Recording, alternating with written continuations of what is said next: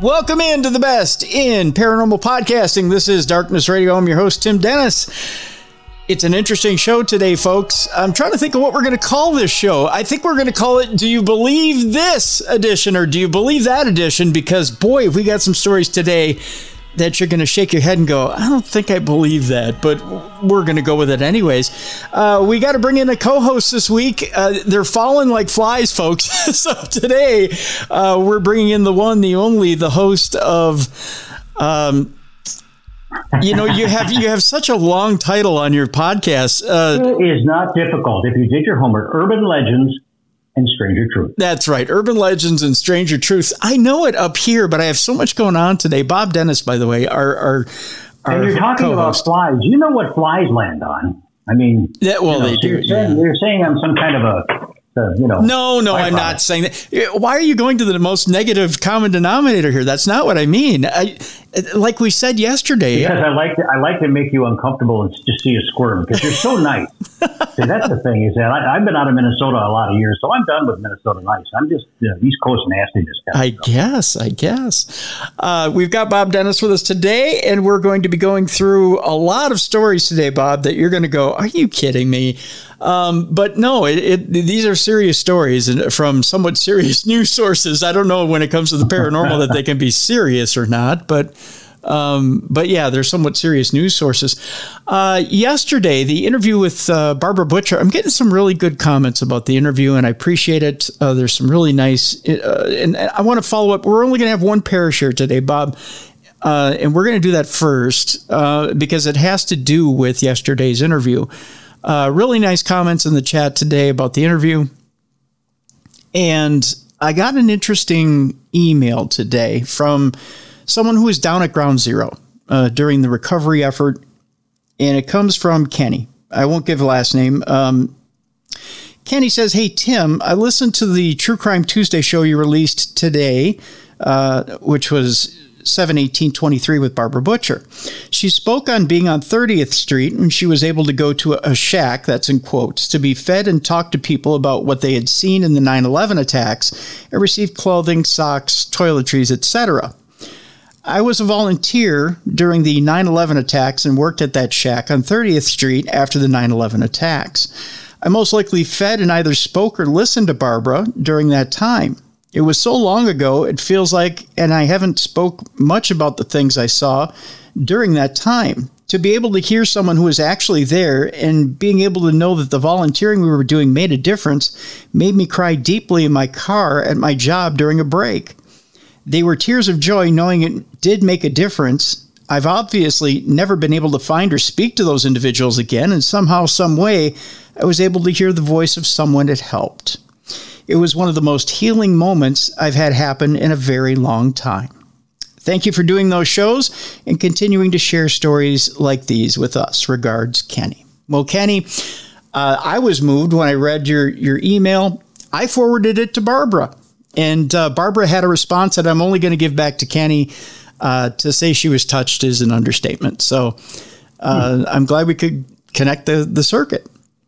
Well, thank you to Kenny. And I know, not to sound trite, but there's a meme, and it's a thing of Mr. Rogers, where he said that when there were bad things going on, his mother would tell him to look for the helpers. Mm-hmm. And in this case, Kenny was one of those helpers. Yes. And when you get into a situation where there's something horrible like that, and there are helpers there is no amount of words that can express the appreciation that you have for the people who have the strength when you don't to be able to help you get through what you think you can't. And so once again, thank you, Kenny. Exactly. Bob, you put it perfectly. And I said it yesterday, God calls forward the people that have to step up in times of extreme chaos and calls forward those soldiers. And Kenny, you were one of them. And you were there to bring comfort to the people that needed it at that time, that were going through a horrendous trauma, doing what they were doing to bring comfort to those who had lost people in 9/11. And everybody played their parts in that scenario, that horrific scenario that we could only imagine on the sidelines watching through media. We had no idea and still have no idea. And it's only through your stories that we find out what it was that you were going through down there. And I get some small honor of being able to bring your stories to you through this podcast and through media. We get the honor of being able to tell your stories. And so that's all I have to say. We get that honor. That's the only way to put it. We get the honor of being able to retell your stories through you to other people. And it's important to keep those stories going. Mm-hmm. And the thing is that the people are still there today who are helping, but they are helping in different ways and somewhat removed from that day. I mean, obviously, it's been 22 years. But this is, okay, it's my own instance. I'm not going to get into what I do for a living because I can't. But I had to do research on something, and that was I had to do this in regard to a lawsuit that was being filed on behalf of firefighters, and specifically firefighters who were involved in 9/11, because many of them had health issues, from cancer to blindness to because they gave everything they had to save people. And my little bit was that I had done research into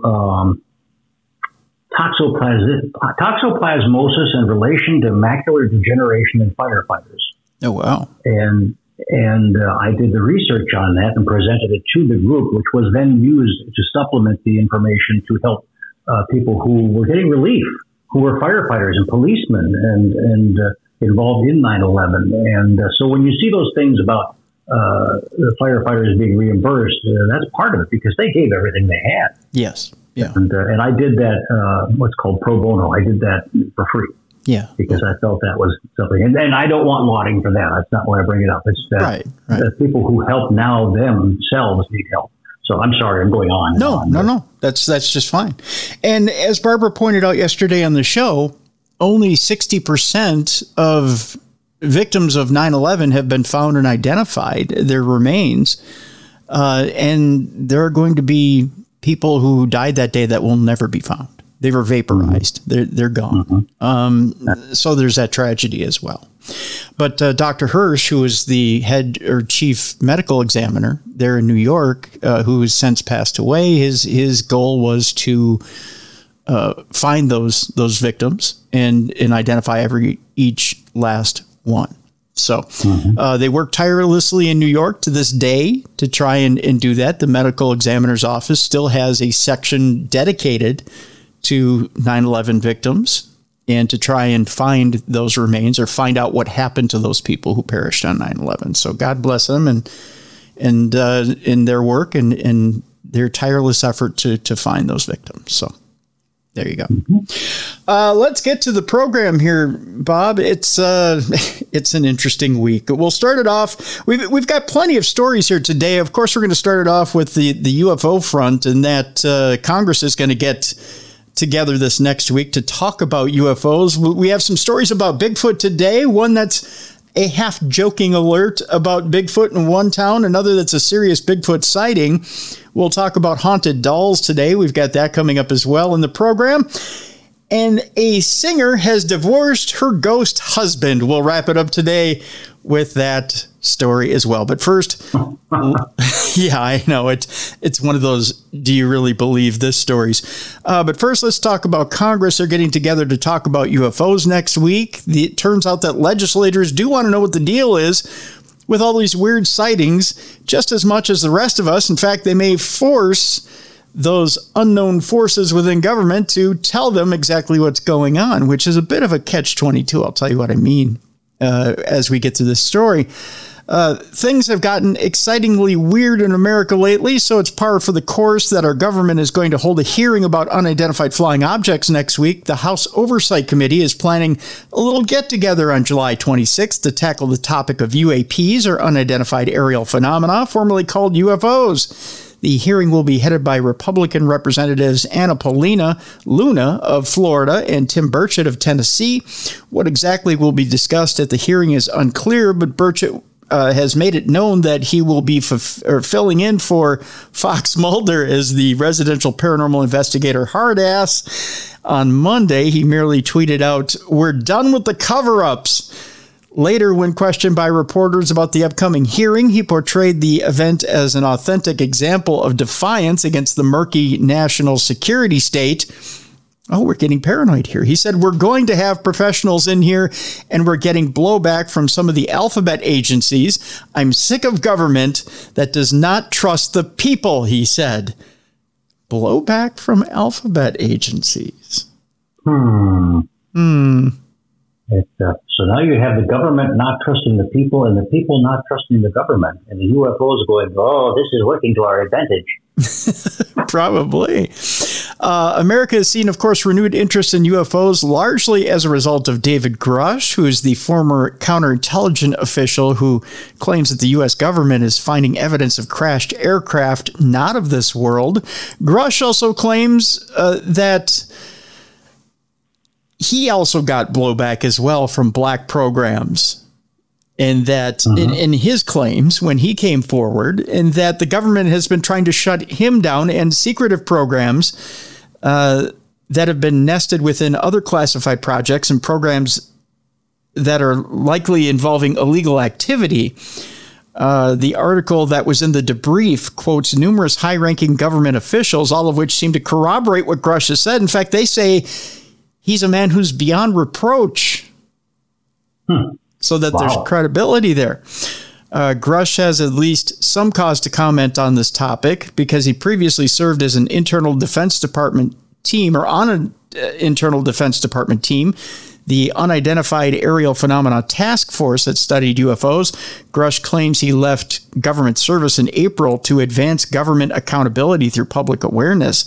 As part of that public awareness campaign, Grush has made a number of eyebrow-raising claims, including that the U.S. may have retrieved dead UFO pilots, and that's in quotes, as a result of its covert UFO retrieval programs, that Americans may have been killed to protect those said programs. And even, as we reported last week, that the U.S. recovered an alien spacecraft from fascist dictator Benito Mussolini in 1933. I heard that. I heard your program. It was excellent. Yeah, thank you. When asked for comment on Monday, House Speaker Kevin McCarthy did not seem to take the upcoming hearing particularly seriously. He was quoted as saying, "I think if we had found a UFO, the Department of Defense would tell us." Someone's living in dreamland. Because they would probably want to request more money.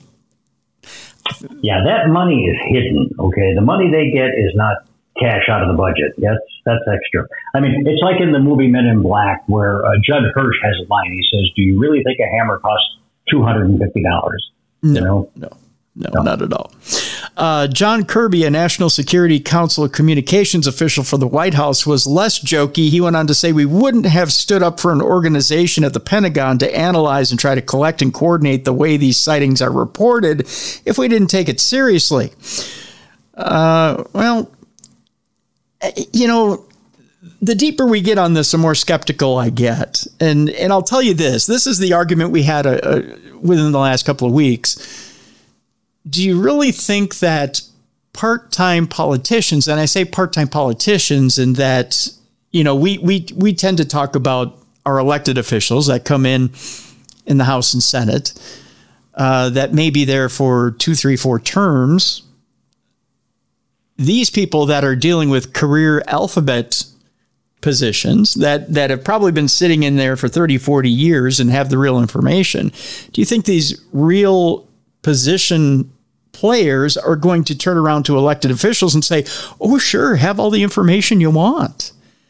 I don't think so. Yeah. I think that if they told elected officials 10 to 15%, that would be amazing. Because some of the things, all right, let's face it, there are some of the politicians who are out there, you really don't want to tell them anything because either they'll just blab it or they'll exaggerate it or they'll use it for themselves. You know, it's, well, I've got this information about these aliens flying in space. and they're up for re-election or something. It's just not something you want to do. Well, then after you're done with your term or you're voted out of office, what do you do with it? You're a civilian. You're a civilian walking around with top secret information. And the idea was that in one of the latest bills, they were going to try and force these alphabet agencies to tell them the information that they had. Well, okay, so first of all, that's kind of a joke. If it's been sitting top secret for years and years and years, and it was only maybe even the office of the president that got a hold of this and no one underneath them because of security clearances, then why is it the average senator is going to get a hold of this, or the average, representative is going to get a hold of this? And then maybe 4 to 8 years later, you're out of office. Then what? How can you be trusted with it and that you're going to keep your mouth shut? I don't get where the rationale is there. Yeah, it's better to just kind of keep those cards close and let them play their own little game and go on doing what they do. Yeah. And, Yeah, exactly. Well, the next story I have is a former astronaut turned senator is asked, believe it or not, on a program whether he's seen UFOs. Former astronaut and Arizona Senator Mark Kelly told CNN's Jake Tapper that he's skeptical when it comes to UFO claims and whether they are aliens. But he says he supports greater transparency with the American people when it comes to the topic. I do have a clip here, but I think I'll refrain from playing it because it pretty much just goes on and on about how he waffles about, maybe. There's a lot of that. But again, it's another person who's been to space who says, seen craft, but doubt it's aliens. How do you see something but yet doubt something is one of those things that I cringe about. One of the things that's always not concerned me, but bothered me about all of this is that we see things in the context of who we are and how we live. Mm-hmm. That does not necessarily mean that other things in other universes or other places are built exactly the same as we are. Sure. They say, well, you have to have water to live. We don't know that. We don't know that there aren't other beings someplace else that can exist on something else. And the other thing is, the concept of that we build these things in our own image, and that they have to be humanoid style or something. And that doesn't necessarily have to be true. Something that is an alien or a foreign force, it could be, in their universe, could be as small as a speck.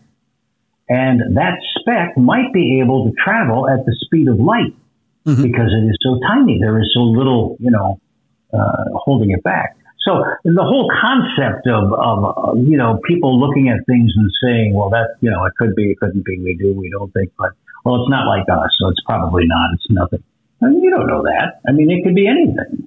Very true. So, there was a tweet by Tom DeLonge, who's, again, a musician, but at the same time was the head of AATIP or AATIP at one time, and he actually came out with this tweet, I think it was yesterday or the day before, and it said something, and I'm paraphrasing here, I'm not reading the actual tweet, but it says, "Have the truth about aliens, turns out they come from the future," or something to that effect.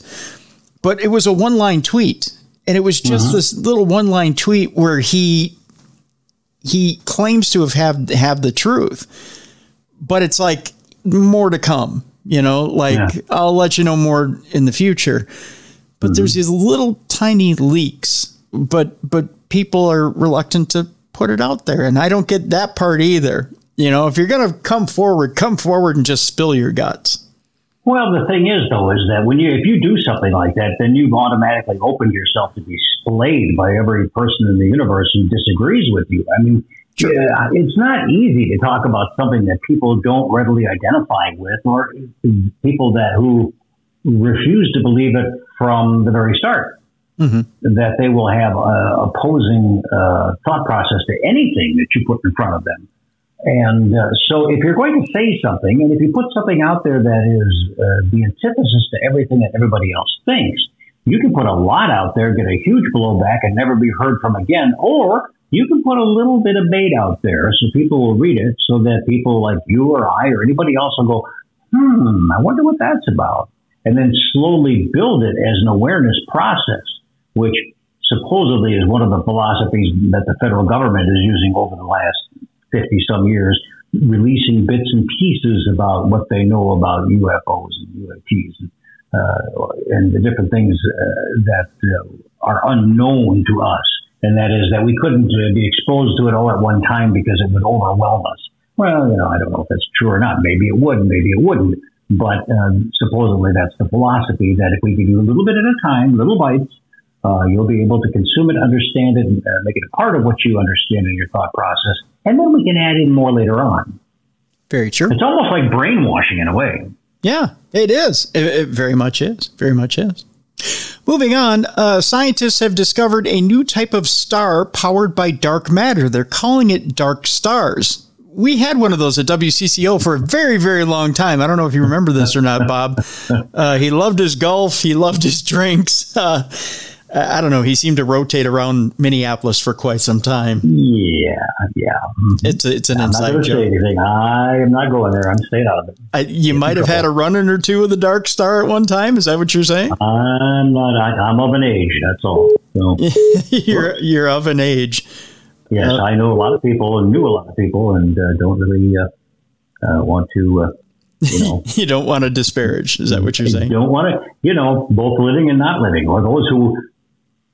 I don't want to say they're not living, but they're no longer of this. They're no longer on this plane. We'll put it that way. Yeah, they could be almost anywhere. I don't need them coming back and, putting a whoop on me. Right. Well, stars have long fascinated humanity, radiating brilliance from the vast expanse of space through the process of fusion, where atoms fuse together and release energy. Dark stars turn this imagery inside out and may be the long-hunted source of dark matter. An incredible discovery conducted by a team of 3 astrophysicists suggests the existence of an alternative source of stellar power behind these dark stars. Analyzing images captured by the James Webb Space Telescope, the researchers have identified 3 exceptionally bright objects that may be what they call dark stars. The annihilation, I'll get that word right, of dark matter particles could potentially fuel these theoretical celestial bodies. It would make them much larger and more radiant than our own sun. Confirming the existence of dark stars would not only revolutionize our understanding of stellar evolution, but also provide crucial insights into the elusive nature of dark matter. This is one of the most profound unsolved mysteries in the realm of physics. Leading to this captivating research endeavor are Catherine Fries from the University of Texas at Austin. She worked in collaboration with Cosmin Ely, I believe, and Jillian Paulin from Colgate University. Discovering a new type of star is pretty interesting all by itself, but discovering its dark matter that's powering this, that would be huge, expressed Fries, who serves as the director of the Weinberg Institute for Theoretical Physics and holds the prestigious Jeff and Gail Kodosky Endowed Chair in Physics at UT Austin. Dark matter, which constitutes about 25% of the universe, has long perplexed scientists. Due to its elusive nature, researchers believe it comprises a novel type of elementary particle. The ongoing quest to detect and understand these particles continues. One of the leading candidates for dark matter particles is weakly interacting massive particles, or WIMPs.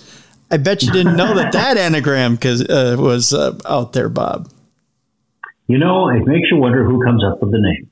Right. Now, here's an interesting fact. When WIMPs collide, they self-annihilate, releasing heat that permeates collapsing hydrogen clouds, transforming them into luminous dark stars. So that's how you get them.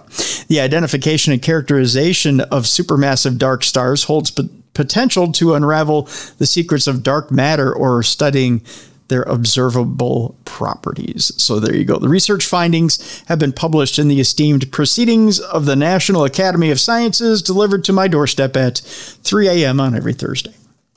The thing is about the dark matter, it's so hard to study because you cannot get a reflective signal back.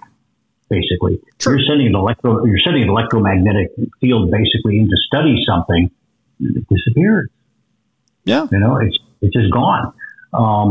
Which is one of the things that Einstein studied when he was looking at the curvature of energy, and where he said that the curvature of energy within a dark star or a dark element was such that you could find time travel in the space of the curvature of the dark matter. And that it was one thing that he was never able to prove because he didn't have the technology capabilities at the time, but it is something they have since gotten closer to being able to prove. And there are certain celestial things that have to come into order, the whole astrophysics thing that have to align to be able to get the proper the ability to study it, which only goes to show you that for as much as we know and as much as we think we know, we really don't know as much as we think. That's very, very true. You're very right about that. This next story is one of those, really? Did that really happen? Stories that we were talking about at the beginning of the program. And not from Florida, is it? Oh gosh, let me check this because I don't know. No, it's from France. This is a typically French story, though. You're sitting outside, you're having your coffee, your cafe au lait, your mocha, chocachino, crappy, whatever you're drinking. And first of all, I have to ask you, have you ever been sitting outside on the porch and been hit by something? Random fly, bird poop? No, but I once had a bird drop a load on my shoulder when I was walking. So there you go. Does that count? That does count. I've been hit by random flying insects. I did get hit in the side of the head by a I think it was a bumblebee or it didn't leave its stinger in me, but it hurt. So I must have got stinger first. It stung for a little bit. I'm not complaining. I'm not a wimp or whatever that anagram Yes, you are. You're complaining. You're complaining right now. Just suck it up and tell the truth. You're complaining. It's not the worst thing you can be hit by while having your coffee out on the porch, though, Bob. And what would that be? A meteorite. A meteorite. A meteorite. Okay. Yes. This woman in France claims she was hit by a meteorite while having coffee with her friend. It can happen. Okay. Sure. A woman in France recently was enjoying her coffee with her friend, and she was struck by a small meteorite in what is considered an extremely rare event. Okay. How? We've all played the lotto from time to time. It's extremely hard to win more than a couple of bucks. Right? We've all done things with extremely high odds. It's extremely hard to win. As much as I've sat outside with the chipmunks, none of them's ever jumped up in my lap and patted me on the head and said, "You're a good boy, Timmy." That would be extremely high odds, right? So what do you think? Or mushrooms. Right. So what do you think the odds are that you get hit by a meteorite while sitting there having coffee? I don't disbelieve the possibility. I mean, anything's possible. I mean, it's kind of strange. The fact most meteorites burn up before they make it to Earth. Right. So. Right. The chances have to be minuscule at best. The woman was chatting with her friend outside on a terrace when she was hit in the ribs by a mysterious pebble. That's how small it got. A pebble. Yes, by the time it got to her. That's what I'm saying. So how do you know it's a meteorite? Here we go. That could be a kid with a slingshot. That's true. It could have been. It could and in the ribs. Yes, in the ribs. So it wasn't the trajectory from the sky. It came at an angle if it hit her ribs. Yes, right. My French is terrible, but let me see if I can nail this here. French newspaper Les Dernières Nouvelles d'Alsace?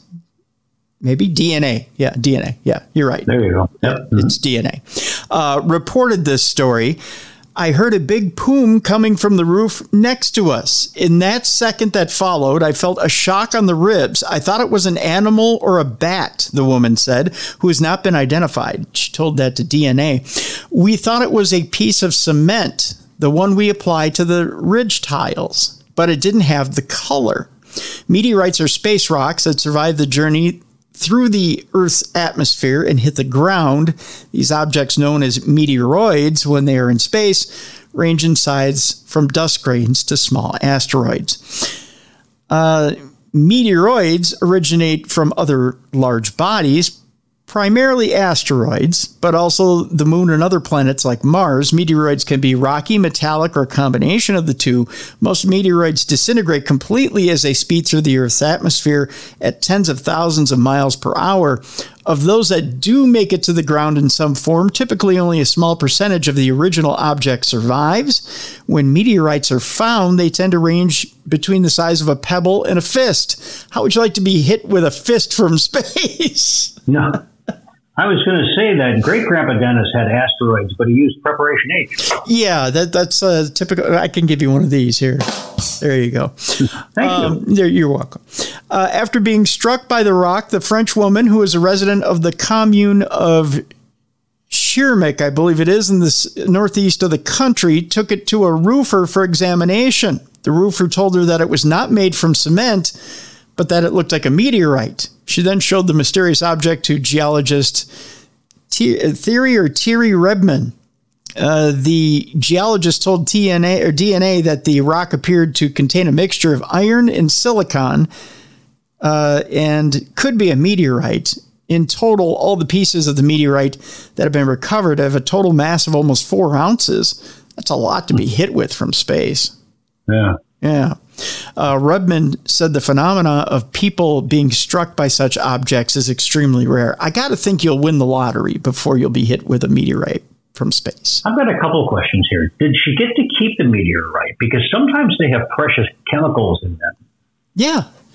I don't know. You know? It's not said in the article whether she did or not. I would think the government would have took it. That's possible. And then the next question is, you said she was part of a commune where in France? What was the name of it? The commune is in...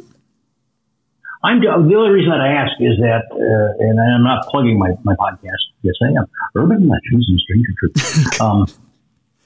Because I do have people that are part of 2 different communes in France who consistently contact me about things that we've had on our show. So, my show. So, I was just curious if it was from that. Where was that commune? The commune was... Well, that's all right. I mean, it's probably more than you need to look for. You can move on to other things now. Okay. She's a resident of the commune of Schirmeck, Schirmeck, Schirmeck, in the northeast of the country. Huh. Yeah. Okay. And a while, Europe is very different than America, obviously, and it has all these wonderful things that they do, and a commune is one of them. I mean, and people think, oh, commune, they got to be communists. Not necessarily. No. Just means they in live Israel, together. In Israel, there would be a kibbutz, just a different name. So it's just saying, I'm sorry, I'm digressing, and I'm taking you away from interesting things. No. It just means they're all together in a tight community. That's all that means. So. I was with a community where we got tight once, but, that's a whole different story. Let me give you another one of these. There you go. I'm working up to getting at least a half a dozen. Well, much to the chagrin of our audience. They love it when I do this, by the way. Some people just get absolutely driven nuts by that. I don't know what that is. But it can be irritating if it's too much. Yeah, a little bit, I guess. Before we go to break, one more story here. I know may not be supernatural, but interesting nonetheless, especially to our True Crime Tuesday audience. The identity of notorious serial killer Jack the Ripper may finally have been revealed for the 970th time. I put that last part on there. It seems like we have an answer to this 14 times a year. A new book claiming to have cracked the case of one of the most notorious serial killers in history is now out. In the 19th century, Jack the Ripper was the terror that struck in the night on the streets of London, with 5 confirmed victims that kept the Victorian public both terrified and tantalized. One of the reasons why this story has persisted for so long is because after all this time, we still don't know who he or she, it says, was, though there have been quite a few candidates over the years. Plenty of effort has gone into trying to discover the identity of Jack the Ripper, but there are several suspects, and nobody can seem to agree on a concrete culprit. One of the prime suspects in the case has been Aaron Kosminski, who is a Polish immigrant to London who has some DNA evidence pointing towards him, while also being the man police at the time thought was most likely to be the killer. However, a new book has claimed to reveal the true identity of Jack the Ripper and points the finger of the blame at a man named Chaim Hyams. Interesting. He was an epileptic, alcoholic cigar maker who lived in the Whitechapel area and would have been in his 30s in 1888, the year of the confirmed Ripper murders. According to author Sarah Bax Horton, whose great-great-grandfather worked on the original investigation into Jack the Ripper, she pored over medical records and witness accounts to arrive at her conclusion. In her book, One-Armed Jack, Uncovering the Real Jack the Ripper, she claims that descriptions of the serial killer line up with some infirmities Hyams suffered from. Speaking to the Daily Telegraph, she said for the first time in history, Jack the Ripper can be identified as Chaim Hyams using distinctive physical characteristics. He was particularly violent after several epileptic fits, which explains the periodicity of the murders. In the files, it said what the eyewitnesses said, that he had a particular gait. He was weak at the knees and wasn't fully extending his legs. Of course, this is just one theory among many as to the true identity of the serial killer, though if it really was Hyams, then what happened next might explain why Jack the Ripper seemingly stopped after a few months. In December of 1888, he was sent to the Whitechapel Workhouse Infirmary and spent much of the rest of his life incarcerated in asylums. He was described as violent and dangerous while in 1889, just 10 days after being discharged from Colney Hatch Lunatic Asylum, he was sent to the City of London Lunatic Asylum after stabbing his wife before being transferred to Colney Hatch a few months later. From 1890 until his death in 1913, he was kept incarcerated in Colney Hatch. Now, I haven't read the book, so I can't say for sure, but the question remains, did he have surgical knowledge? Because that's one of the things that Jack the Ripper had. And how would he have dismembered bodies with such knowledge? That's what they say, yeah. And it seems like it's like every 2 years there's a book that comes out. So it one of those unknown mysteries. I'll have to look into that. That would be an interesting guest for True Crime Tuesday, and to look into the book and see exactly what the rationalization is for that. I get the physical infirmities and why you would come to that suggestion, but you know, our good friend Jeff Mudgett was convinced that his great-grandfather was also Jack the Ripper as well, and he even had a television series about it. And he had his rationales as well. Everyone's got a rationale as to their favorite pick, I guess, if you want to put it that way, for Jack the Ripper. But it's all very interesting. But there's a reason why there hasn't been a solid link found. So there you go. What we need to do is we actually need to get in touch with people who were our relatives and their history going back in that time, because our relatives would not have been Jack the Ripper, but they probably would have been in the same cell block as Jack the Ripper. Very true. Very true. Let's take our break, folks. When we come back, of course, we've got AI stories today, and they're particularly interesting. We'll just tease by saying that AI is fed up. They're mad as hell, and maybe they're going to go on strike. We'll tease you with that. We've also got a haunted doll story on the way for you. Yeah, I know, right? That and clowns, huh? We'll talk a little bit about Bigfoot. The creator of Star Trek is being buried in space. We have a story on that as well. And we'll end the day with a story about a singer who's divorcing her ghost husband. I guess it's over. We'll call it a day. I know I'm quoting song lyrics. But you know what? Sometimes love just doesn't last, even in the afterlife. So we'll wrap up our day with that. You're listening to Supernatural News and Parashare on a Supernatural News Wednesday right here on Darkness Radio.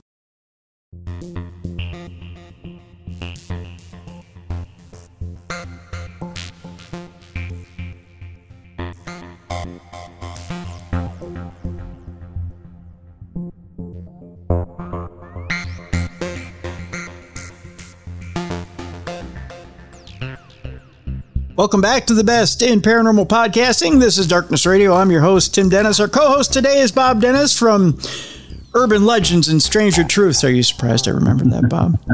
Yes, I am. Did you write it down?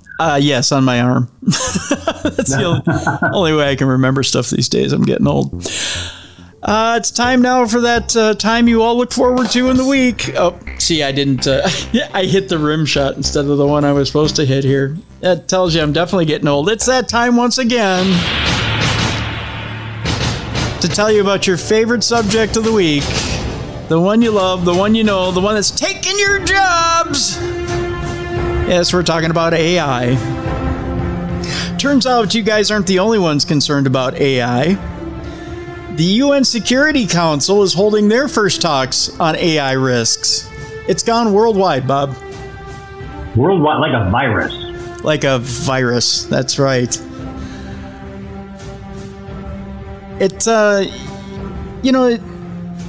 Here in the U.S., we've had some concern from our government when it comes to whether this is a threat. And I reached out this week to the filmmakers, and thanks to our audience is all over this thing. A listener got a hold of me and said, "Hey Tim, there's a new movie on Netflix about our government and the Defense Department using AI with weapons. And if you watch and I'm trying to remember the name of the movie now. If you watch the trailer for it, it's chilling. And one of the things in the trailer says if you aren't using AI infused weapons, you're behind the times already." Really? Yeah. And so I reached out to the filmmakers, and I'm waiting now for a response, but that may be one of our show topics here coming up in the next couple of weeks. The United Nations Security Council now will hold its first formal discussion on artificial intelligence this week in New York, with Britain to call for an international dialogue about its impact on global peace and security. So no, we're not just imagining things, folks. Governments around the world are considering how to mitigate the dangers of emerging AI technology, which could reshape the global economy and change the international security landscape.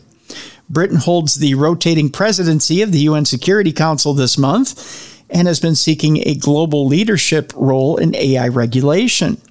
British Foreign Secretary James Cleverly will chair the discussion on Tuesday.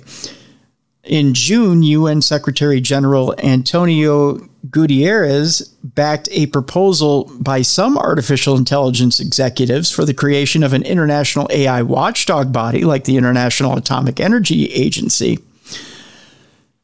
Interesting stuff here. So you may ask yourself, there's some people that would argue that the UN isn't much of a watchdog. It's kind of a matador, and that it may just wave its cape and let some stuff through, that it can't stop much. I'm interested in what you think about this, Bob, and what you think that the UN could do about something like AI. I'm trying to be not politically correct, but diplomatic. The United Nations, in the context of certain things, is excellent. Mm-hmm.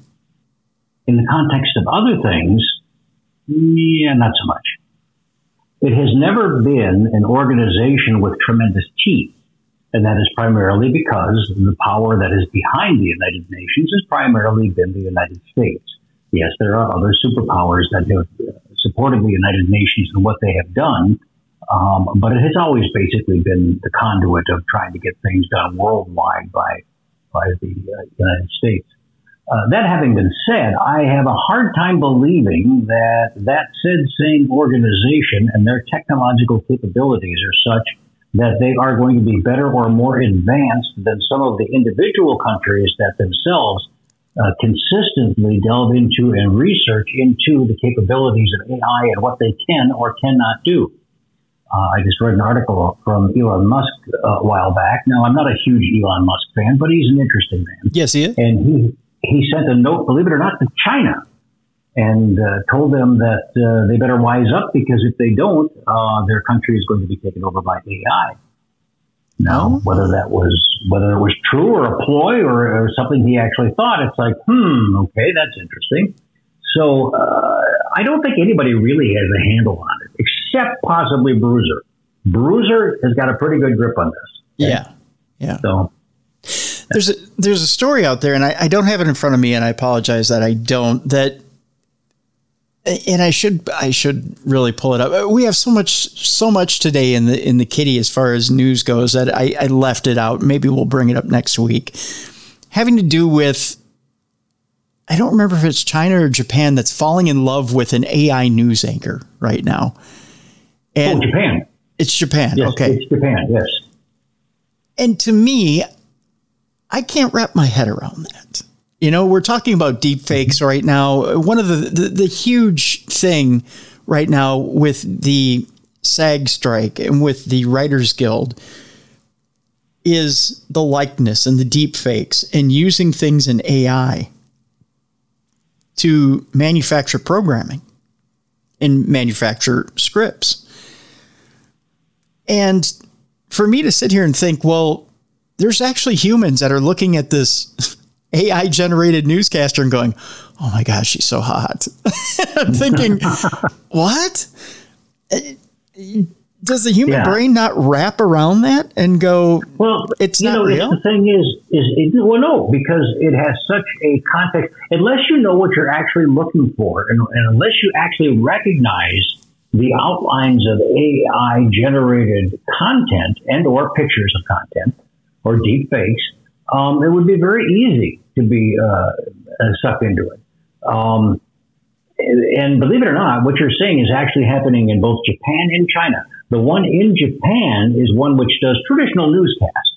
Mm-hmm. And there has been a huge controversy over that, whether they should do it or shouldn't do it. Whereas in China, they have used it on their program specifically to just spout the party line, to continue to promote and to do the basic brainwashing of, what they want to get across. And I'm sure it's very successful in that sense.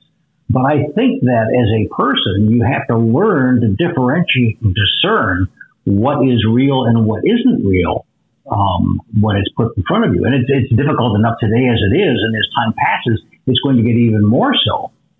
And so, it's kind of a weird, scary kind of thing in some ways. It is. I mentioned the SAG strike and the Writers Guild strike. For this, it turns out, Bob, that SAG and the Writers Guild of America may not be the next one to strike because AI has learned from its work, and now they want compensation. Who are you going to pay? Well, see, that's the thing. I mean, where's their bank account? And then what are they going to spend it on? Oh, wait, it's probably cryptocurrency. That's true. Yeah, well, it might be cryptocurrency. We go to San Francisco, where an increasingly vocal group of artists, writers, and filmmakers is arguing that artificial intelligence tools like chatbots, ChatGPT, and Bard were illegally trained on their work without permission or compensation, causing millions of people to lose their lives or livelihoods, one or the other. A huge legal threat has arisen for the companies that deliver the technology worldwide. OpenAI's ChatGPT and image generation DALL-E, as well as Google's Bard and Stability AI's Stable Diffusion were all trained on billions of news articles, books, images, videos, and blog posts extracted from the internet, most of which are copyrighted. Last week, comedian Sarah Silverman filed a lawsuit against OpenAI and Facebook's parent company, Meta, alleging that they used a pirated copy of her book in training data because of the company's chatbots and that the fact that they could provide an accurate summary of her book. Our novelists, Mona Awad and Paul Tremblay, who I think may be a relative. It's spelled with an E, but same idea. Yep. He writes a lot of mysteries. Yep. Filed a similar lawsuit against OpenAI, and more than 5,000 authors, including, I believe this is Jodi Picoult, Margaret Atwood, Margaret Atwood, and Viet Thanh Nguyen have signed a petition calling on tech companies to seek consent Consent. English much talk you? No, not lately. Tim is reading from the paper now today. To give consent and give credit and compensation to authors whose books were used in training data.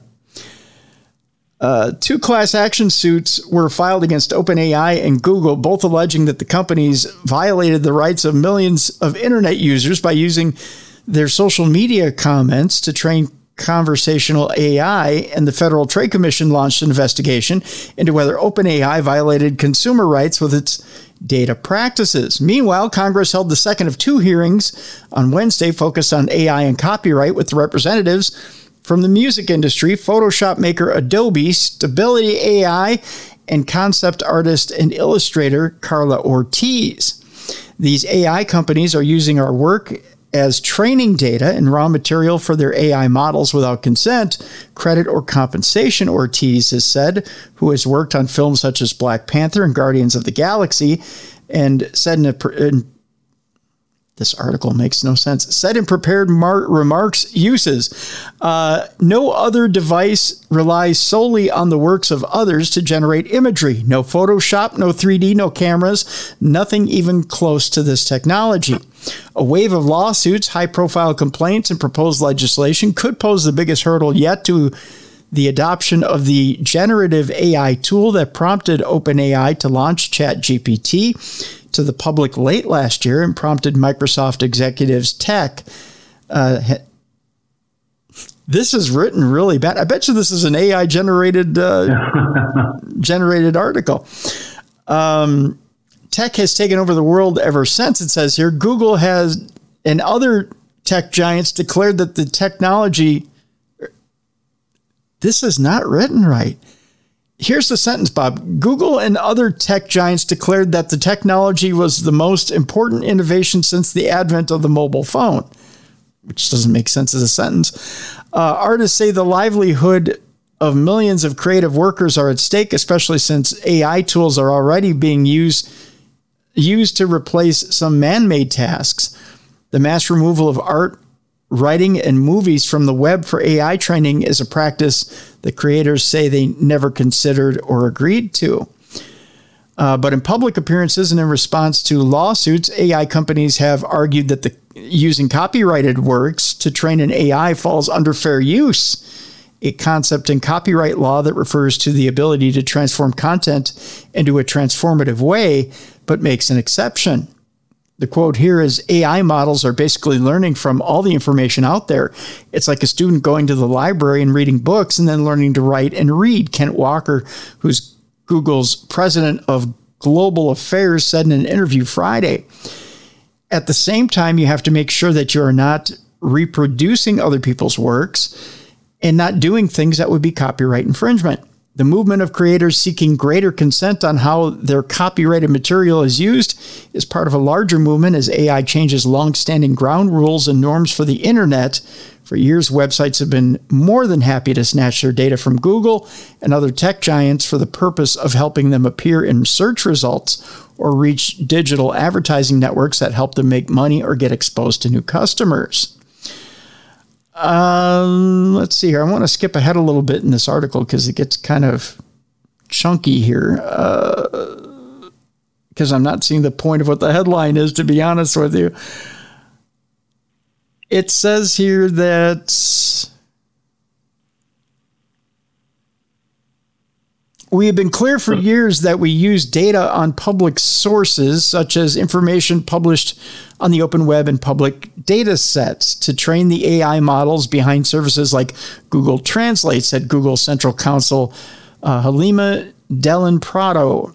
U.S. law supports the use of public information to create new beneficial uses, and we look forward to refuting these baseless claims, is basically what she said. Fair use is a strong defense for AI companies, said a copyright law professor, because most of the outputs of AI models clearly do not resemble the work of typical humans. But if creators suing AI companies can show enough examples of AI outputs that are similar to their own works, they will have a convincing argument that their copyrights are being infringed upon. I'm trying to get to the point where it says here that AI wants to get paid, but I'm not seeing it. I'm not. It's a misleading headline. But how could that be? They wouldn't do that. They wouldn't do that. Essentially, I mean, we're going over some old ground here, but it essentially, like Bruiser has said before, the fact that AI is racist and steals and cheats and lies is no big deal. It could run for office. It could run for office. I'm sorry. Oh, I was going to say, to wrap up the story, one of the people that's quoted from says, "We need to make sure that there's clear transparency. It is one of the earliest foundations for artists and other individuals to be able to receive consent, credit, and compensation." The fact of the matter is how is AI going to do all that? They're not going to turn around and, something that's open source is not going to turn around and give credit for something when it steals it and then turn around and try to compensate for it. It's not going to be able to do all that. And not only that, the sentence that you read was redundant to have both clear and transparency in the same sentence. Yes, yeah. The question I have is that now I have not had any relationship or interpersonal experiences now or ever with the chat system and programs, the bots, but I understand that they are learning, but do they have the capability to extrapolate from information that is provided to them? Or are they merely taking, editing, and repackaging what has been fed into them? It's a good question. I'm not completely clear on it, so I don't know. I'm just curious, and because what they're saying in that article is that you could take a thought or something that's put out there in front of you, consume it, put it in your brain, turn around and spit it back out in different words, and that is perfectly acceptable, which it is legally. However, what they're saying is that it is being taken and that it is being regurgitated rather in a whole form almost, as opposed to being cultivated and then extrapolated. It's just that kind of a thing. Also, going back a story where we were talking about the anchors, there was a book, I recalled it as we were sitting here, a book that was written by a man who was an anchor man. Oh my, it's back in the 80s, I'm sure. It was called the Myrmidon Project. Okay. And it was about how this guy, this anchor, had gotten out of control, and the network had to try and figure out what to do, and they literally grabbed him and cloned him with a computer and, made the anchor computer image what everybody thought, and everybody loved him and everything. The guy was he was contained in a cell.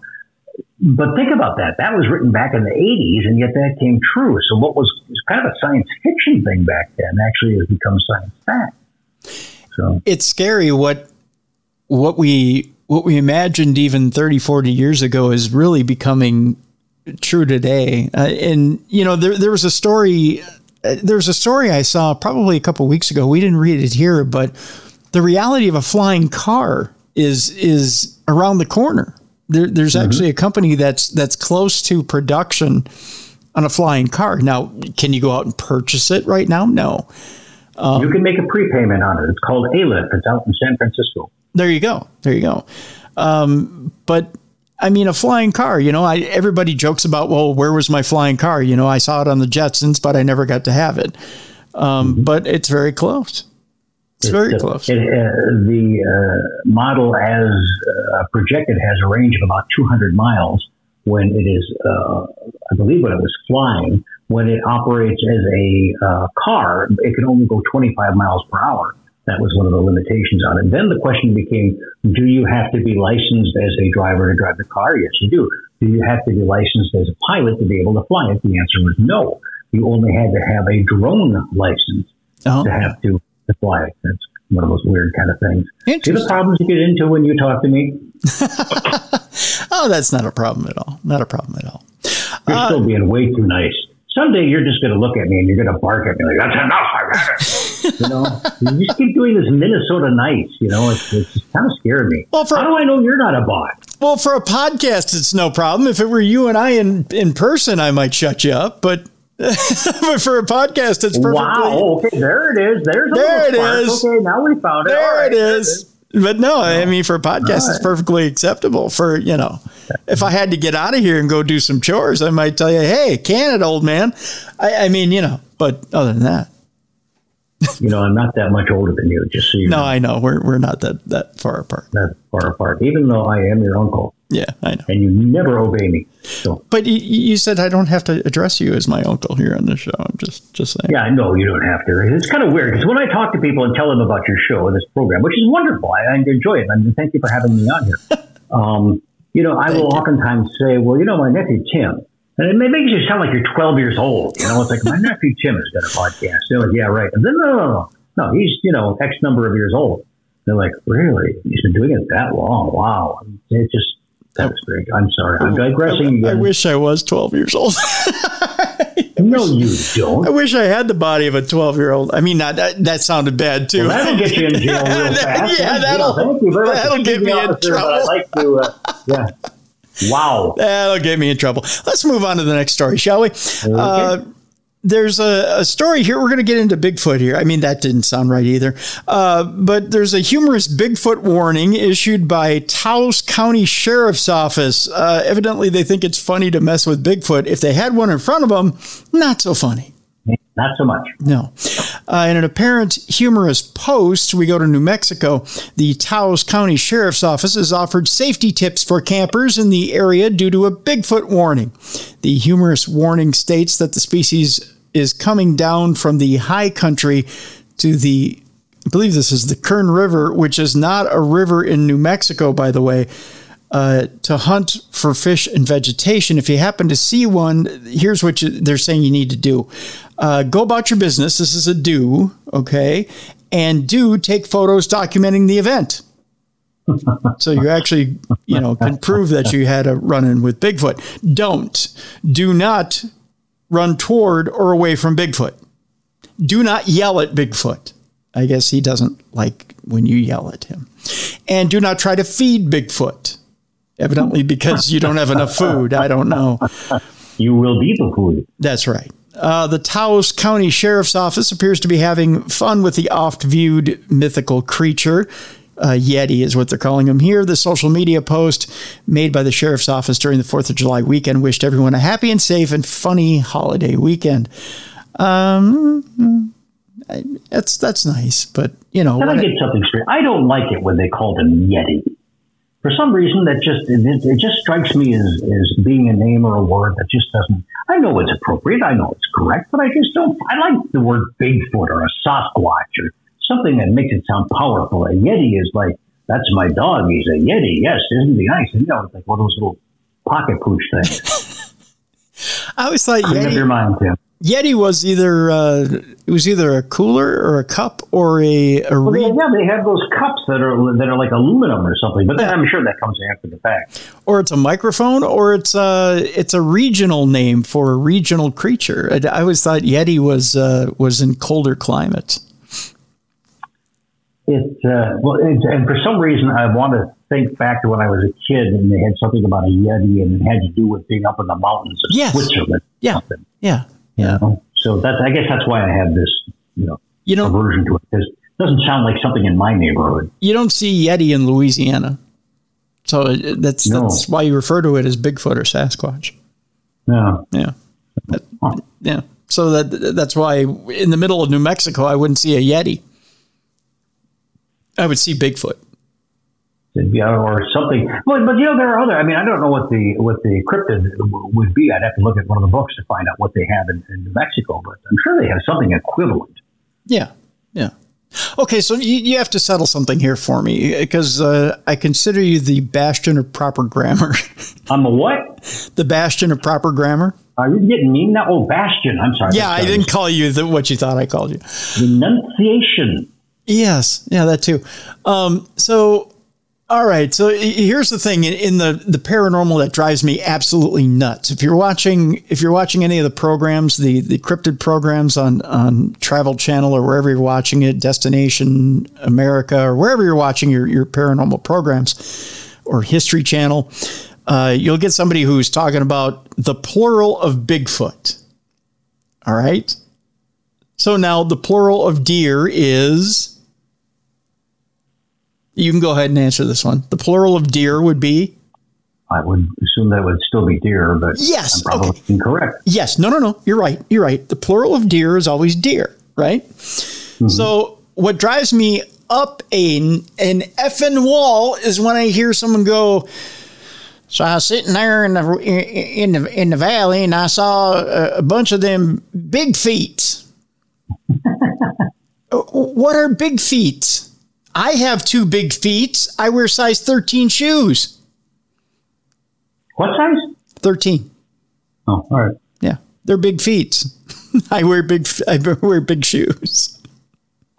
Okay, I am looking at this right now. Mm-hmm. And it says Bigfoot, the plural Bigfoot, or big feet, or big foot. That's the other thing that drives me nuts. Why is it Bigfoot? Bigfoot is not proper. The plural of Bigfoot is Bigfoot, isn't it? I would have thought that, and I would have stayed with that. I actually knew a guy who was kind of a yutz, and we called him Bigfoot, but for a different reason. So I would stay with Bigfoot. I mean, that's my way to hit it. You could call them a gaggle, a group, I don't know, a cadre, whatever you want to call them, but it's still the plural of Bigfoot is Bigfoot. They should actually have somebody come up with a phrase for that, for a group of or multiples of a Bigfoot. Like, if you have a group of crows together, they're called what? Oh, I can't remember. It's they're called a murder. Yes, a murder. Yeah, that would be a good one. A murder of Bigfoot. Yeah. Well, no, you can't use it now because it's you're using it for crows. But how about a slaughter? A slaughter of Sasquatch. No, it's got to be. That alliteration thing is usually what it is. Bigfoot, a bunch of Bigfoot. A bunch of Bigfoot, sure. Yeah. I saw me a bunch of Bigfoot. They're running knocking right over the hill. If I hadn't been all furry, I wouldn't have known. But all of a sudden, I saw the backside and go over the fence. I said, "Yes, sir, that's a Bigfoot, all right." Sorry. You've just described half of what's on encrypted programming right there. You just played it out brilliantly. That's what you've done. Speaking of, let's talk about a possible Bigfoot sighting of the massive creature in West Virginia, which sounded a lot like what you just played out there. It had thick musculature like a gorilla, it says here. At first, it seems like a huge bear just at the side of the tree line until it turns, and the profile of the head and shoulders looks like a giant gorilla, but there shouldn't be any gorillas running around West Virginia, at least not in theory. The creature's face is completely covered in brown fur with just a hint of a mouth able to be seen from the distance of the camera, which is surprisingly close for unsteady footage. It's so completely covered in fur that it seems like the backside of a bear at first glance. Oh, that's not a good description. As it turns to leave, the profile of its head shows a distinct dome shape and sloping forehead associated with gorillas or with Bigfoot creatures. It disappears into the forest on 2 legs, revealing the bipedal profile that is very unlike a bear.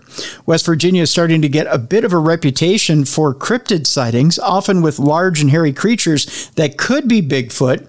Of course, there are certainly bears populating those woods as well, but they very rarely move like people and have a very distinctive non-human gait when walking upright on their rear legs.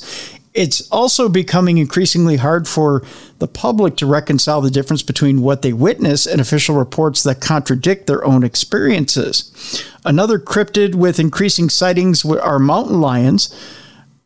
I don't know that mountain lions are a cryptid, which we all know to exist, but for some reason the government insists that they are only in the western portion of the continent and definitely not in the Appalachia region.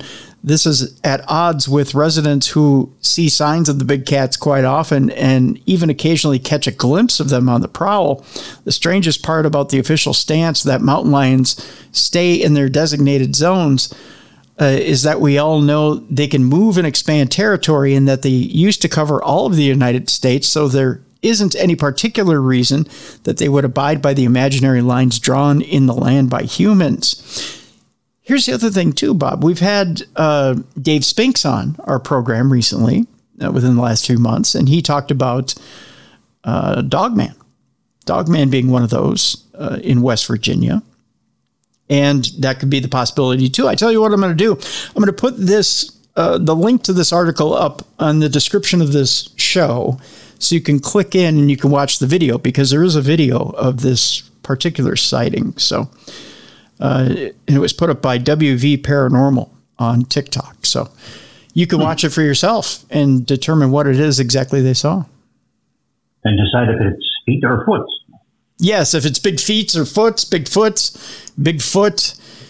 Sasquatches. Or you can conjugate it as if it was a language. Footamos, footais, footan. Oh well. Also, they had the big West Virginia Bigfoot Museum Festival in Sutton, West Virginia, in June. That's our friend Dave Spinks. Yep. Yeah. Okay. Who runs that? Yep. Absolutely. Right. We encourage you to go out and take part in it. And watch out! Don't irritate the Bigfoot. No, don't do that either. That's for sure. That's for sure. Have you battened down your hatches? Are you ready for the creepy haunted doll story? I might have to leave.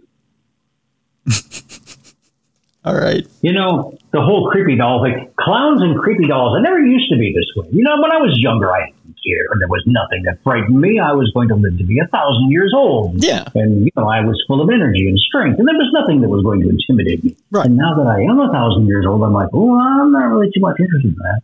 Yeah. But, okay, I'm ready. The doll museum or the doll... This is...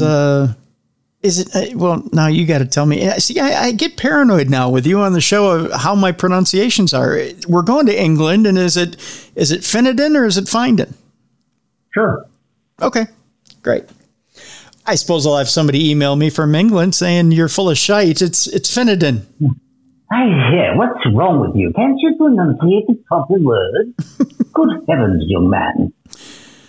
We'll say it's Finnegan. Is a picturesque semi-rural village that sits quietly amidst the county of Northamptonshire,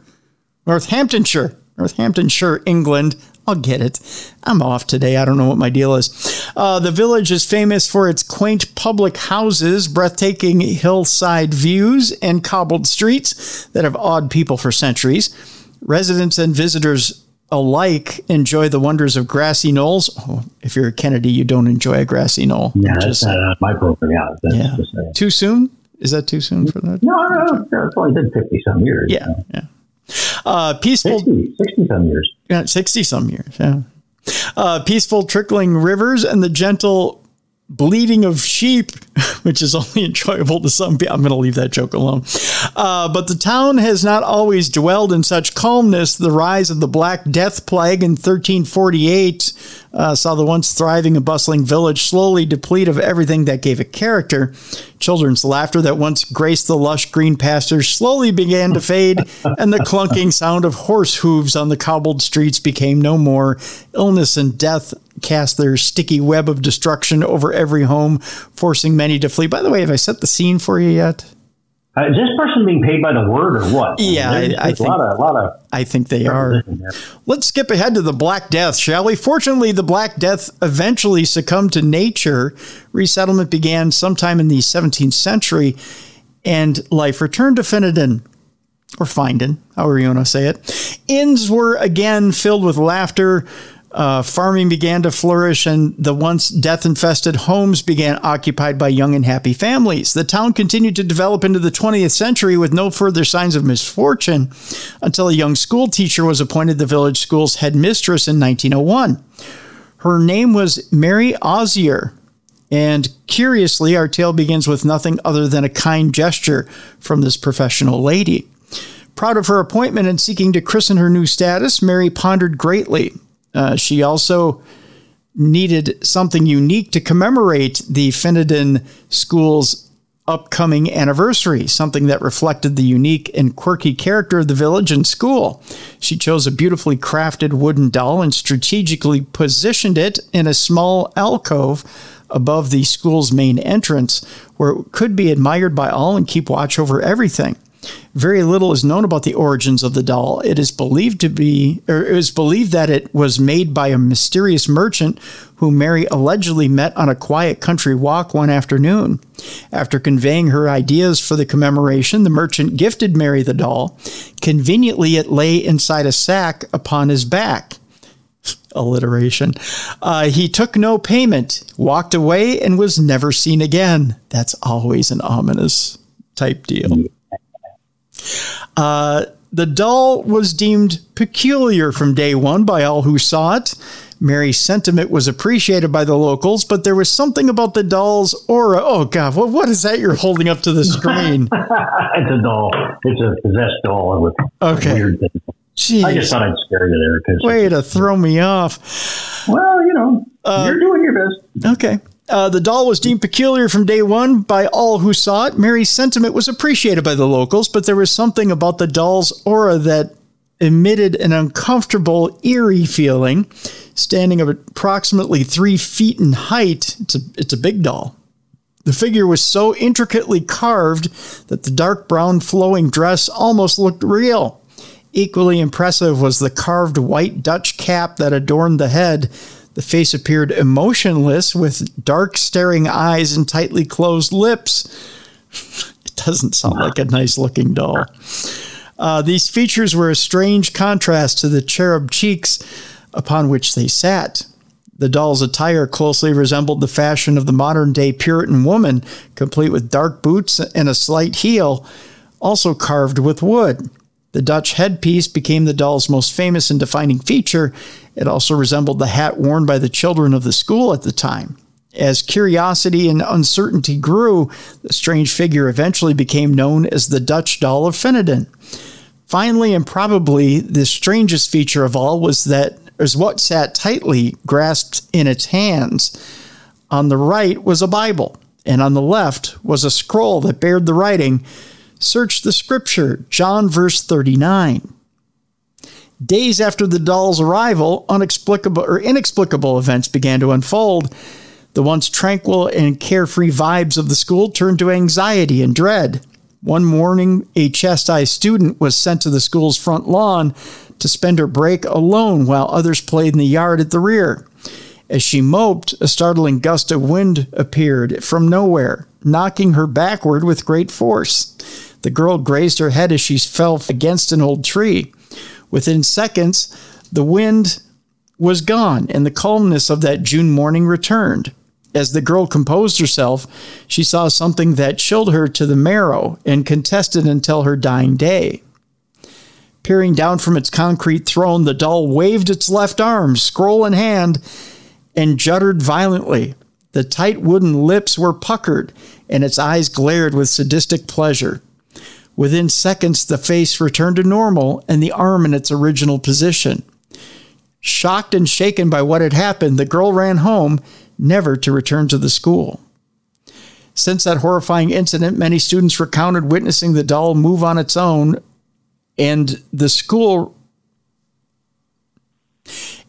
record book reportedly possessed pages of daily occurrences depicting many traumatizing accounts.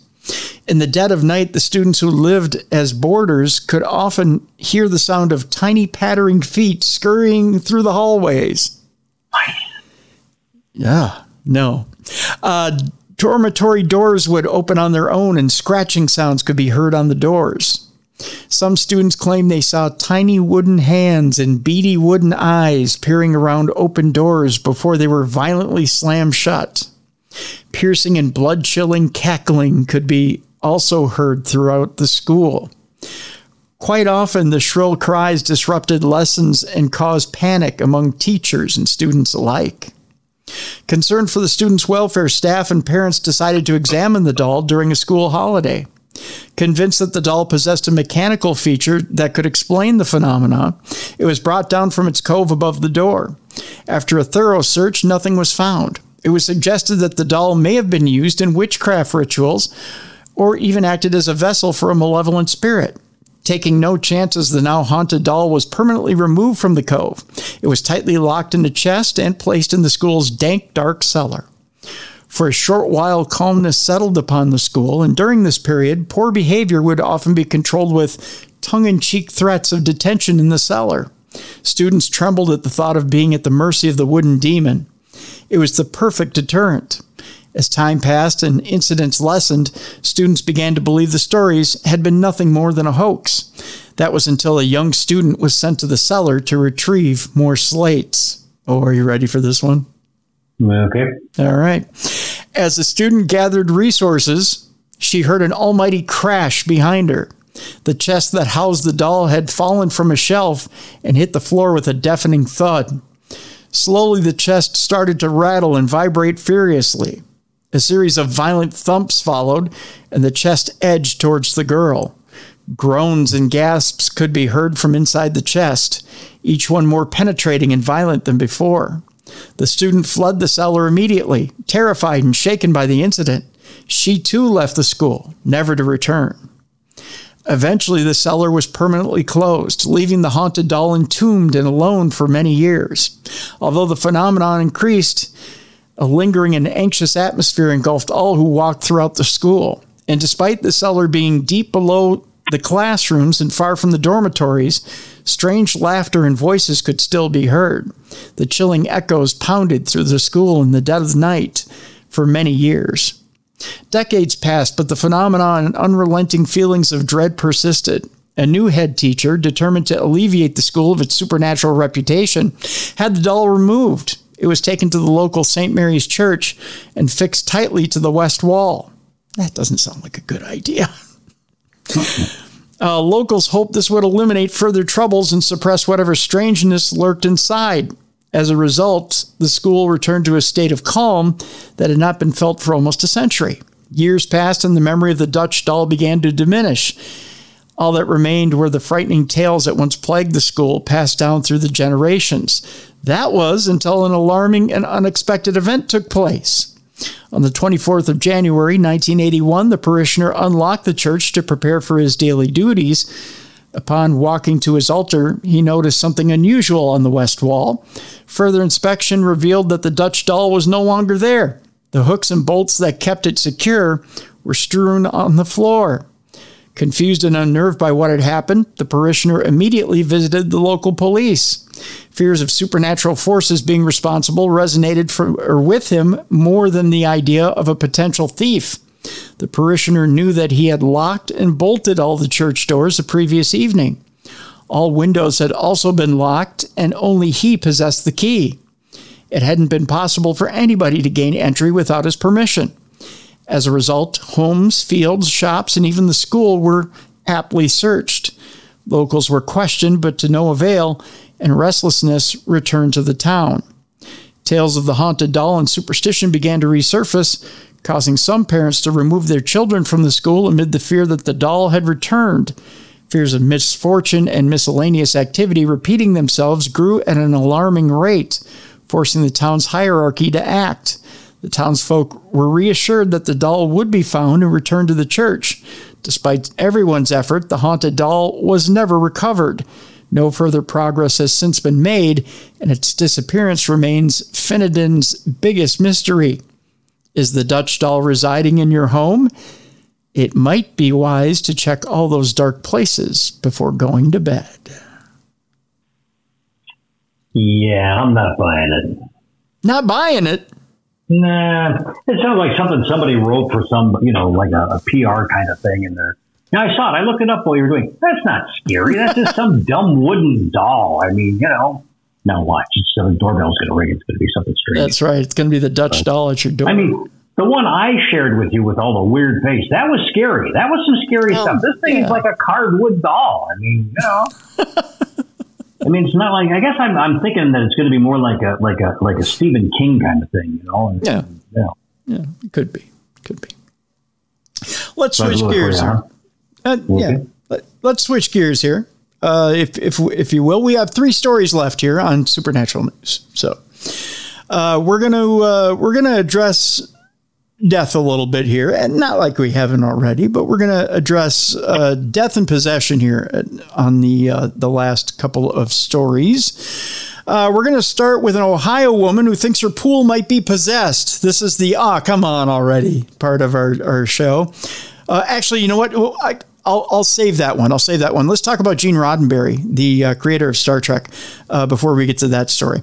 The Star Trek creator has been sent into orbit, or will be, for the first deep space burial. Mally and I had talked about the 7 different ways you could get rid of your body when you die in last week's episode. One of them was a space burial, which she said Mr. Fox, her father, would like to be shot into space when he dies. It turns out that Gene Roddenberry, I believe, is being sent up. Nearly 200 separate remains, including those of the late Star Trek creator, and 2 of the show's cast members will be a part of the inaugural, I can say that, deep space mission to permanently orbit the sun as their final resting place. Okay. Does that interest you? Is that a final resting place you'd want to take part of? I'm not much on sun. I burn fairly easy. Yeah. I wouldn't have enough, screen lock stuff to bring along. I mean, they'd have to have a whole extra spaceship for me or something. Yeah. Celestis, a company that has been promoting space burial since 1994, will launch the first of its kind memorial space flight to take place in nearly 30 years. It marks a new twist in space burials for the non-traditional Houston, Texas-based company. It's going to be the first and only repository of our civilization out in the universe, 330 million kilometers out into space, said Celestis President Colby Youngblood. No one's done that before, he said. I think there's a reason. The one thing that comes to my mind as I'm reading this story, and I don't know, maybe I'm getting ADD here, is, do you think aliens want our remains or our space junk out there? Okay. So every time you read something, in my mind, I'm listening to what you're saying, but I'm also thinking of stories. And the story would be that someone's remains are put into this capsule. It is then sent into space to orbit the sun. As it's orbiting the sun, an alien being of some sort finds it, takes a hold of it, and grabs that DNA, which it mutates with its own DNA, to be able to send back to the Earth to begin to repopulate the Earth with their own type of being, capable of surviving on the Earth, and gradually taking over every country in the world. You and I are almost on the same page there. I thought you were going to say he was going to reanimate that DNA into some sort of super being that would take over the Earth and become our leader. We were close. We were close. Not far away, yeah. Yeah, kind of like kind of like a Superman type being where he would come back and he'd be really pissed that we shot him up into space. Yes. I don't know. Do you know how hot it was up there? That's right. And there was no air. Celestis already took part in NASA's successful mission to send the cremated ashes of legendary scientist Dr. Eugene Schumacher to the moon back in 1998. And has completed dozens of round-trip space flights since. During the Voyager Memorial Spaceflight mission, the company plans to send 196 capsules of cremated remains of people who have passed away, as well as some DNA of people who are still living. So you can get your living. There you go. There you go. You can get your living DNA shot up there. How much does this cost? I mean, do they give you a price on this? Because, you've got to have some change to be able to do something like this. If I'm on the program and it's somebody putting me in a little capsule in a slingshot and popping me off in the air, they just Yeah. The flight. And do they send the whole cremated being, or are they just sending a part of it? What are they sending, a couple fingers into space, or are they going to send the whole body? That's a good question. Let's get through the story and see. The flight set to launch sometime in 2024 will carry the ashes of DNA. I got to think it's only a partial cremains, because I got to think some of the family probably split it up.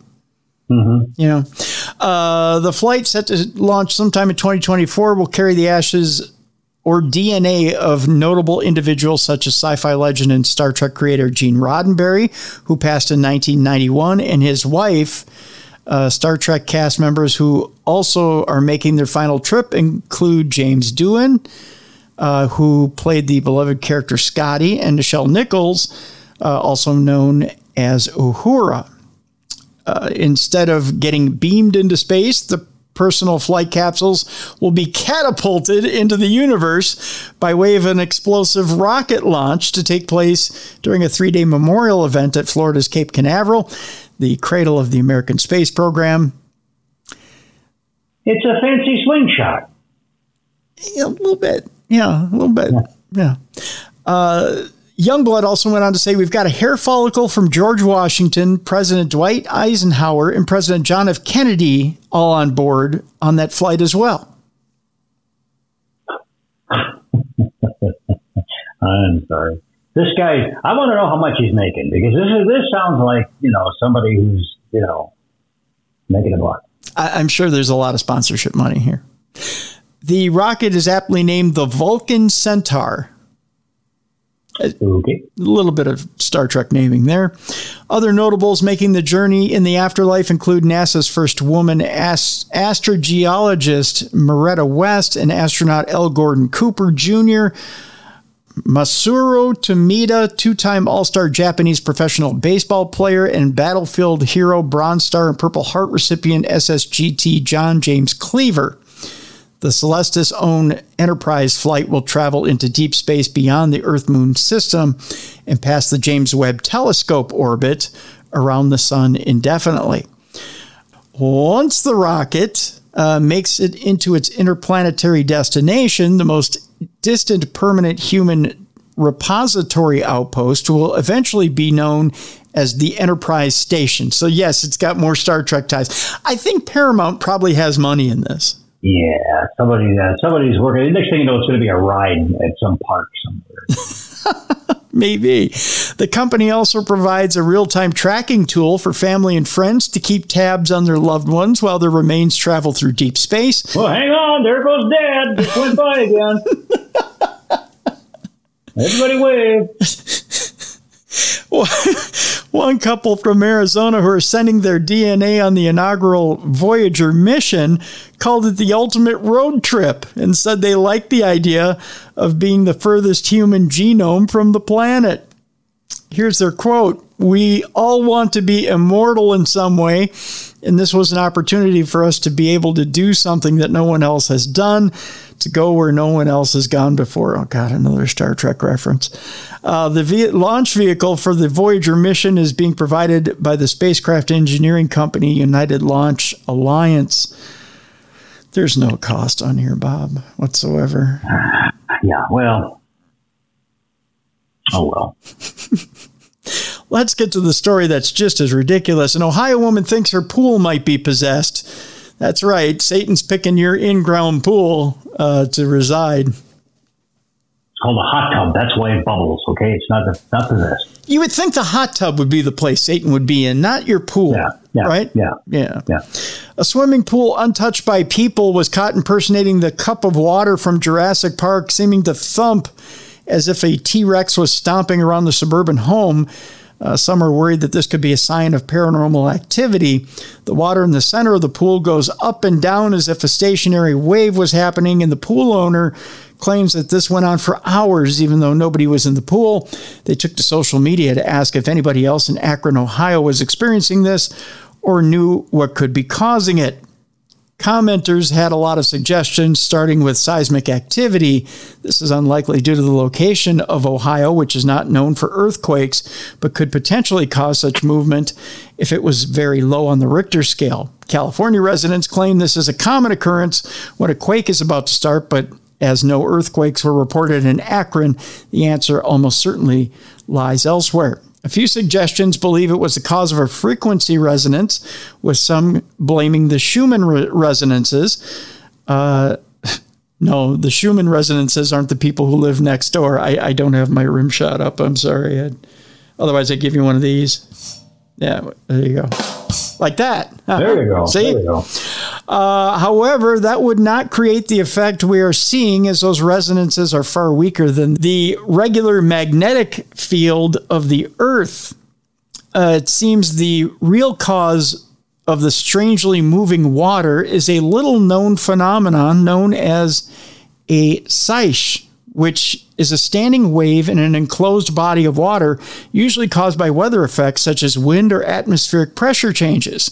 Some pool owners also explain that it could be caused by the water pump returning spray to the surface because of low water levels. So it's not necessarily Satan in your pool, although if he's there, you probably have the right water temperature. There you are. Not to mention the fact that you found a whole brand new word to use when you're surprised by something. Shaish! Right. And remember our drink specials, folks. We'll be here till Thursday. That's right. That's right. Our final story today, Bob, is a story of love gone wrong. I mean, who hasn't had it happen? You think you've met the right person. You decide to settle down. You propose. You drop to one knee. You try to put the ring on, but it's a ghost. Go figure. A singer has divorced a devilishly handsome ghost of a Victorian soldier after less than a year. Sure, it didn't last that long, but I suppose in ghost years it was longer. Right? Yeah, Yeah. Why not? Yeah. A singer who married what she claims was the ghost of a Victorian soldier has said that they are divorced less than a year later. That's true. The songwriter and performer, who goes only by the name Brocard, said she first met devilishly handsome, that's in quotes, Eduardo when he burst into her bedroom one dark and stormy night. God, the bullshit is piling high here. I can't lie. The 40 years old, and she's meeting ghosts. I'm looking at a picture of her on my iPad. She's she's all right. Yeah, not bad looking. The 40-year-old from Oxfordshire said long-haired Eduardo. Well, wait a minute. Okay, he's from what time period, and he's got long hair? Victorian. Well, that's possible. Victorian. Okay. Short hair really wasn't, because barbers were not available everywhere in the world back then. Long hair was not unusual. All right, I'll buy it. Some people had hair, Tim. Come on, give it a break. Yeah, all right. Oh, sure. Is that a bald joke? No. That's a solar collector for a love machine. That's right. The 40-year-old from Oxfordshire said long-haired Eduardo immediately announced his love for her and later began confiding in her. Their spirited love affair hit the headlines when Brocard, I believe I'm pronouncing it correctly, I don't know, I'm not a big fan, announced they were to marry in a chapel on Halloween in 2022. That's your first mistake. Never get married on Halloween. I know a few people who got married on Halloween and were divorced afterwards.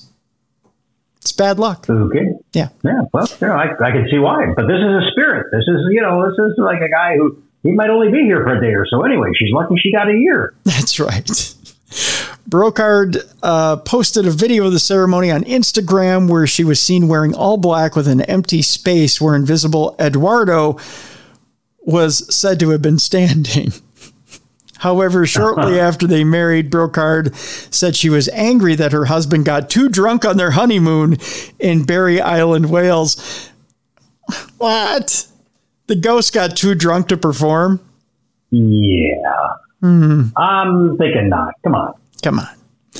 Brocard added that Eduardo would become increasingly possessive and would switch between being warm and intense and threatening, that according to Wales Online.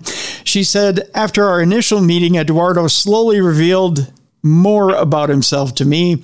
I saw his images as a Victorian soldier. He was always in his uniform, even on our wedding day. So he doesn't change his clothes. That's another thing he had going for him. Yeah, is that your sword or is that something else going on? His face is devilishly handsome, shoulder-length unruly hair. He looks lived in, well-worn, troubled almost. There's a pain attached to his being. So she tried to change him. Oh, man, that's the problem. I'm thinking, you're reading this, and I'm thinking about people that I knew back in the 70s. Matched up that whole thing. Why didn't she just meet some old dude? That's right. The songwriter, poet, and performer also said she tired of Eduardo's unsettling fascination with Marilyn Monroe, so he was looking at another woman the entire time. Oh, man. He's got a side thing going on here. Wow. Yep. Brocard claims a soldier's crush on the late iconic Hollywood actress began on their wedding day when he spotted the spirit of Monroe in the chapel. So wait a minute. Marilyn Monroe showed up to the wedding? Who knew? Was there anybody else there? I don't know. She claims the soldier would disappear for days before returning, smelling of Chanel No. 5, which was the fragrance which had been Monroe's favorite perfume. Sure, there you go. So he had an affair on her. Wow. This Brocard has an imagination, let me tell you. Well, I'm not going there. I'm going to let that one go. The singer's claiming, or rather the singer claims setting boundaries infuriated Eduardo, and he allegedly started to haunt her with the sound of a screaming baby. Oh, jeez. Brocard says she returned to the chapel where they married in order to exorcise him from her mind. Oh, sure. Marry him in a church. Get rid of him in a church. You know, it goes back to that bubbling water thing again. You know, throw a little water on him and he's gone. Be gone. She announced the split in her song, Just Another Anthem. So, be gone, Eduardo. Okay. Be gone. Wow. And that'll do it. That'll do it for Supernatural News. So there you go, folks. Don't get caught up with a ghost. It just doesn't pay. Although I hear... you just can't depend on them. You can't. And although I do hear that alimony is incredibly cheap. So, there you go. You know, it does. Is it possible for Eduardo to have a cell phone and Brocard would text him and he would ghost her? So it would be the ghost ghosting her. Thank you. There's three. I got three. You got your third in there before the end of the program. There you go. That's my bad. That's right. Yeah. That's right. There you are. Tomorrow on the show, our guest is quite the interesting one. Sana Bronner is our guest. We'll be talking about whether or not you wrote the book on your life before you were born. There you are. Yeah. A conundrum wrapped in a scenario, wrapped in a whodunit, I guess. Wrapped in an enigma. In an enigma. There you go. Thanks for that. I was struggling for that final word. Imagine that you had written a life outline before you were born. If you can picture that, then as the creator of your life story, any crisis you encounter would take on a new meaning because it was authorized by you. Let that swirl around in your brain before tomorrow's show. If I'm gonna come up with a whole new scenario for me, listen, I'm not gonna be a little short fat guy, okay? I'm coming up with somebody tall, handsome. I may even be doing the Eduardo program. You know, I mean, just that's to get, right. You know, that's right. Help them about. I'd be Eduardo, and I'd be bouncing from bed to bed. My name is Eduardo, and I am the ghost of your fantasies. Come with me, and we'll trip the life fantastic. Sounds almost like a vampire. You sound like my Charcot foot surgeon. That's what you sound like, Dr. Pena. Wow. He does. Wow. He sounds like Ricardo Montalban. Ricardo Montalban. Or you remember years ago on Saturday Night Live where Billy Crystal played Fernando Lamas? Yes. Remember, it's better to look good than to feel good. Yep. Yeah. I have a fun time with Dr. Pena. I'm the only guy to ever make him jump. He was going to jump to make him jump. He was going to. It's kind of a gross story, but I don't want to hear it. Listen, I had to look at the baby monsters and all that kind of stuff. I'm an old man. I can't handle too much. All right, I'll tell you off air. We won't waste any more time here. But tomorrow, Sana Bronner on the show. We'll talk about whether you wrote the book of your life before you got here. So that's coming up tomorrow on the show. I got to tell you, folks, we have some. I can't tell you who, but somebody approached me last night by email. An exciting guest that's coming up in September, and let's just say it's an A-list paranormal celeb who has a book coming out, and said Darkness Radio's on my short list. Pretty cool. Short. The word was short, right? No, come on. S-H-O-R-T, short. Yes, short. On my short. It wasn't a different vowel. No, not shit list. On my short list. No, you didn't have to say that word. No. Come on, clean up your act. Here I thought you were Minnesota nice. Now you're turning into this darkness thing. Yeah, so it was a good conversation. Good conversation. I already have the book, and I'm already digging into it. Good book so far. So, yeah, excellent. Looking forward to hear about that. Yeah, you always have these good books and good stories. And good, people that present these things. I'm trying to think the two gentlemen you had on a while back here, and they were talking about. Oh gosh, what was it? It was something to do with crime and. Oh, Hollywood, the Hollywood investigators. Yes, that was actually, I enjoyed that very much. Yeah, Burl Barer and Fred Wolfson. I believe is who it was. Yeah. Yeah, I enjoyed that very much. They were, in my mind, I had a whole mental picture of what they looked like, and it was kind of fun. Well, I have had fun this week, sir. I've enjoyed it very much. Thank you. You got to get your plug in here for your show. The name of which you can't remember. No, it's not that I can't remember. I'm letting you plug. All right. Well, I do a program. It's a short program. It's only 5 minutes. Each one is a maximum of 5 minutes, and it is on the Swell podcast. Not podcast, but on the Swell platform, or you can find it on TikTok. It's probably the easiest way. It's called Urban Legends and Stranger Truths. And it's just odd and unusual things that happen in the world that you might not have had a chance to get a good look at. And sometimes it's just fun things to talk about, or how something came about, or why things are the way they are. It's, I don't know, I'm not doing a very good job of selling it. But then again, if you listen to it, you might like it. So. And by the way, if you don't have the Swell app, or you are having a hard time finding it, you just go to darknessradioshow.com. Wow. And Bob has his own page right there. Are you kidding me? No, it's been there the entire time. Well, I'm okay. I'm not going to go there. It'll be nice. Do I still have to give you the money? So you say, I don't know what the name of your show. It's right there on the website. You go to darknessradioshow.com, look for Bob's page, Urban Legends and Stranger Truths of Bob Dennis. He has his own page on darknessradioshow.com. I feel like a legend already. Where you can access Bob's show and the Daily Show at that, and you can catch up with the archive because it's all right there. You can just scroll and find Bob's show right there and listen to those great episodes. Like you said, about 5 minutes in length. It's a great way to start off your day. And by the way, you can also catch up on the different episodes. You've got See the Sturgeon Blue Supermoons there, Lake Michigan Shark Attack. That was a new one. Yep. Mm-hmm. AI told a man to kill the queen. You have that one up.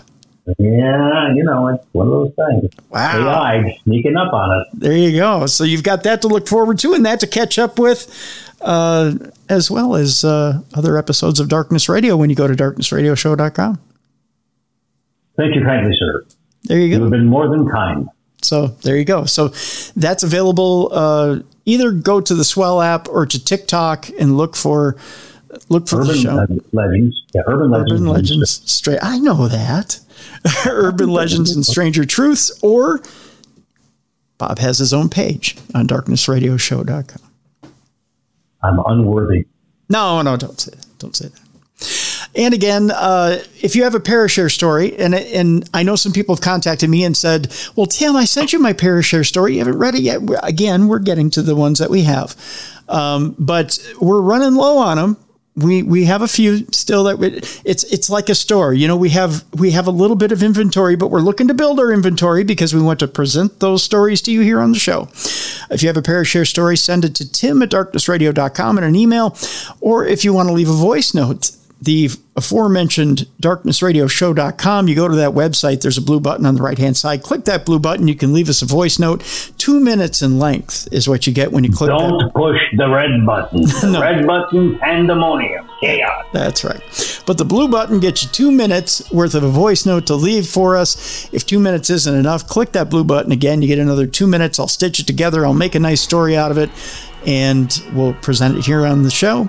And if you'd like us to weigh in on it, we will. So there you go. That'll do it for today. Thank you so much for being such a good listener of the show. And again, we can't thank you enough for taking time out of your busy life to listen to us goofballs here on the show and what we do. We appreciate you so much. And thank you once again for listening to the best in paranormal podcasting. This has been Darkness Radio.